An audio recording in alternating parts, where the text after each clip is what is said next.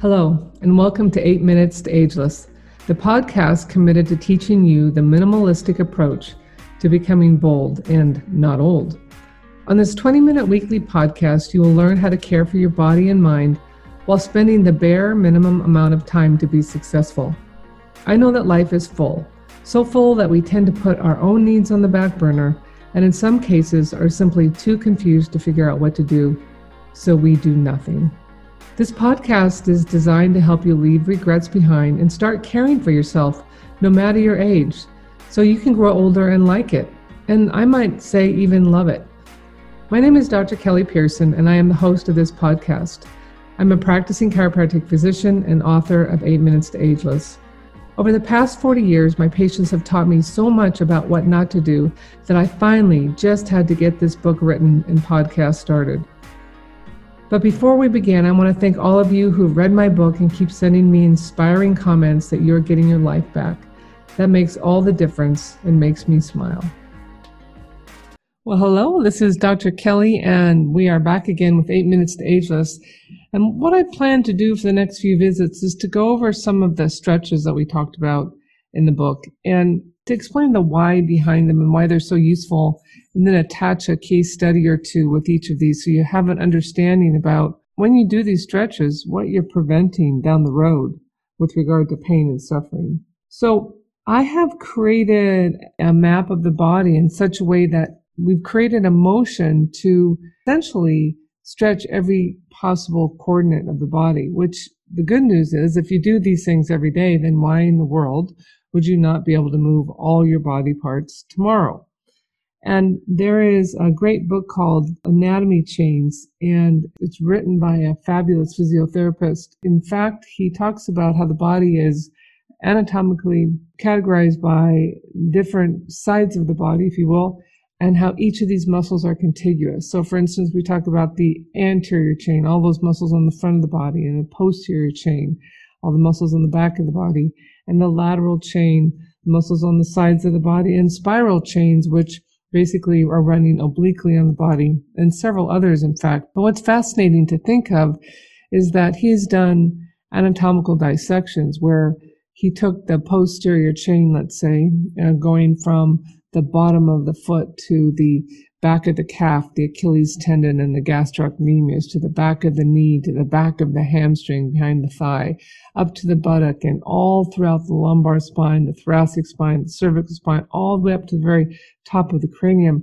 And he can do this dissection, and it's just essentially one piece of tissue contiguous. So what does that mean? It means if you're tight down below at the foot, you can have a headache pain, which seems sort of crazy, but I certainly have seen these situations. So each of these muscles that we're stretching really is not one muscle. It's a whole slew of muscles along that chain of the body. So as we start, we talk about the posterior chain, what I was just describing, where if you touch the bottom of your foot and go at the back of the calf, the back of the knee, the back of your thigh, the back of your back and your mid-back and your neck and your head, you basically are touching the muscles of the posterior chain. So one of the stretches that we begin with is essentially bending over and then coming back up, except I want to underscore that this really isn't a way to bend or lift. Absolutely not. We'll get into that later. This is a way to stretch the back of the body. And with all of the 2 bounce protocols, we're using the principle of 2 bounce, meaning the first motion you go into, you find your soft edge, meaning where do you feel like, okay, I feel that. Come back up, and you're breathing throughout this. But on the second bounce, you will let go and go a teeny bit farther, maybe 10% farther, maybe 20% farther. But the point is, on the exhalation, you're going just a little tiny bit farther, and then you'll come back up, and you're going to essentially repeat all of these things 3 times. So on the 2 bounce, as you go forward, you're going to always bend your knees because you don't want to stress your back out. We'll talk again more about that in a little bit. But as you bend forward, you're essentially shooting to touch your toes. But don't get there if you know you can't, meaning go to where you feel like, okay, that's a little bit of a tension there, no problem. And then you come straight back up. And as you exhale, you go down just a little bit farther. And you might be surprised. You might get right below your knees or actually approximating your toes. The point is, it doesn't matter how far you can go. The point is, you're just moving very graciously and organically, and it should feel good, and it should never, ever hurt. There's not a lot of effort in this. It's just a gentle nudging. So let me talk about a case where I had a gentleman who came in with long-standing back pain. He was in his 60s, and I noticed that he had really short Achilles tendons, meaning when I would lay him on his back and I'd push his toes up towards his knees, it was very limited motion. And it turns out that he was a guy who wore work boots with a really high heel, maybe even higher than a cowboy boot. And of course, this is not atypical for women, isn't it, where they'll wear heels a lot. Well, essentially over time, that shortens your calf muscle because you've lifted your calf, your heel up off the ground. So your calf muscle says, oh, that's cool. I don't have to be as flexible.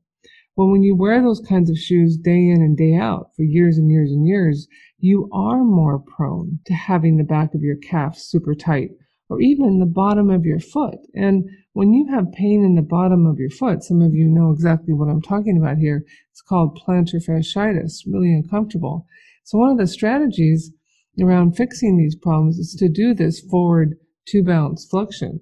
So in getting back to this gentleman who had years and years of back pain, I had told him to start stretching after the first visit I saw him. I did introduce a little bit of manipulation into his low back, but he was so tight that we just did a little bit. It wasn't a lot.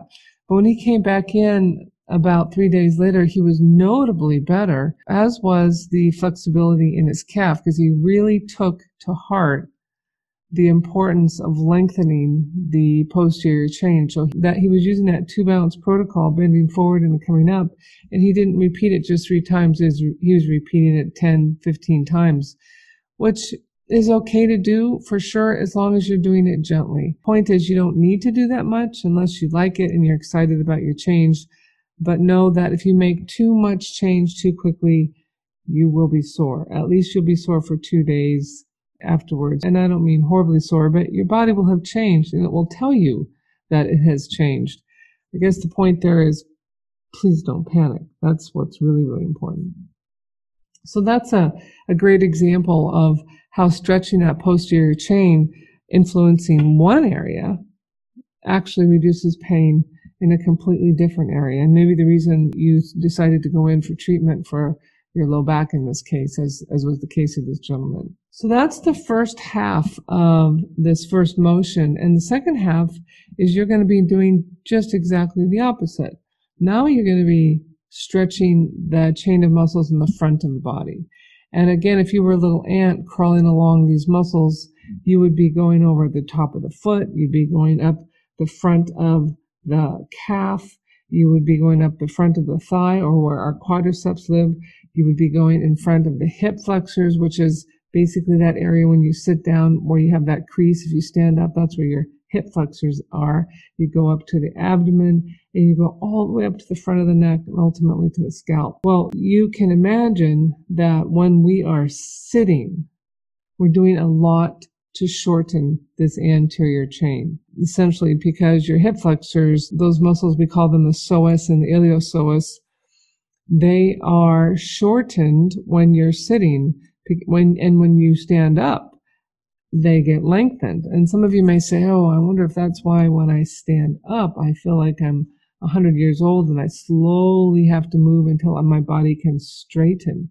Well, that may well be part of the problem. You may also have had developed some other challenges in the back because you've had the problem for so long, and so your joints in your back may have gotten stiff as well.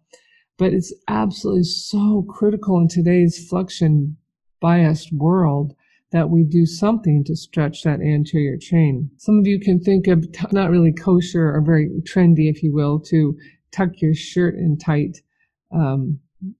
like it was back in the 70s or 80s. But, sometimes you would tuck your shirt in so tight and so hard that it would pull your shoulders forward, and you'd have to actually kind of stand erect and, pull that shirt up a little bit so your shoulders can come back. That happens to our bodies as well, particularly when we're in this stuck forward posture with our phones out in front And we're shortening the muscles in front of the neck. We're shortening the muscles in the chest. We're shortening the abdominal muscles. We're shortening the hip flexors. And it's just critical that we do something to reverse this. And I would find this is probably the most abused part of the body of all. So what you do to stretch that area out is you stand up and you put your hands in your back pockets. Now, this sounds kind of silly to say, but don't lean back as your primary focus, although you will be moving back. What your primary focus will be to push your hips forward. So as you push your hips forward, you'll feel that stretch in the front of your thighs perhaps, and certainly in the front of your pelvis where you have your hip flexors, or maybe even in your stomach area. Or as you put your head back, you'll feel your neck really, really tight. Well, that's super important that we find that soft bounce and we stand erect, and then we go back again with exhalation and go just a little bit further, and then repeat that whole thing 3 times. Again, if you have a really horrible back, quote unquote horrible, and you've been maybe told that based on x-ray or something, and you find that leaning back causes a sharp pain in your back, you may have something called stenosis. We'll talk about that later. You have to be gentle with yourself. So just nudge your bum forward and don't throw your back into extension. Even my patients with stenotic backs and degenerative discs can tolerate some of this movement and actually frees them up. So I'm going to talk a little bit about a case study of a patient of mine who had chronic neck pain. And she came actually with x-rays of her neck because she'd been in a car accident. And the curve in her neck, instead of there being a nice forward lordosis, again, we're going to talk more about neck curves later. Instead of a normal, her neck was straight as an arrow, and she had chronic just stiffness and tightness all the time. And when I asked her to lean back and look up with her head, no go. There's just something that's super uncomfortable for her. So neck stretches have always been irritating to her. It was interesting that doing this stretch, where we were distributing, if you will, the stretch and flexibility of the whole anterior chain of the body, as she was pushing her pelvis forward and stretching her psoas muscle and stretching her abdominals and letting her head go back gently, and then going back for that second bounce and coming up. She was repeating this quite a lot. And what happened over time for her, it's as if her chest and neck muscles in the front started to loosen up so her head could extend back. Now, necks can be stuck in extension, meaning they can't extend back for lots of reasons. But in her case, it was simply because she had so much stiffness in the front of her neck, the muscles, that she never allowed herself to look up. So this particular stretch helped this gal who'd been experiencing neck pain for many years, actually. And ironically, just the motion of putting back this direction of movement in her body, which should absolutely be doing, got rid of a lot of her neck pain on its own, which was fabulous. So these 2 stretches is always how I begin my 2-bounce protocol, going forward in flexion, stretching the posterior chain, and then going back in extension, stretching that anterior chain. So really, really important that we pay attention to those 2 things. All right, so good enough for today, and try those out. Again, on the website, I'm going to have the video posted of all the stretches done in a contiguous fashion, so that'll be really easy to check out. So next time, we're going to be going over a few more of these stretches, and we have 12 of them to do overall. Thanks so much. Have a great day. In keeping with my minimalistic approach to life, I keep this podcast short and only add the most critical points, not adding fluff. So for today, we are done, but I hope you will do a few minutes of the good stuff we talked about. If you have not picked up the book, you can get it on Amazon. The website, 8minutestoageless.org, will have the show notes and any videos that I mentioned on this podcast. I thank you for spending your precious 20 minutes with me, and as always, you can reach out and contact me via the website. Remember, one day at a time, you are getting bolder and not older. I look forward to seeing you next week.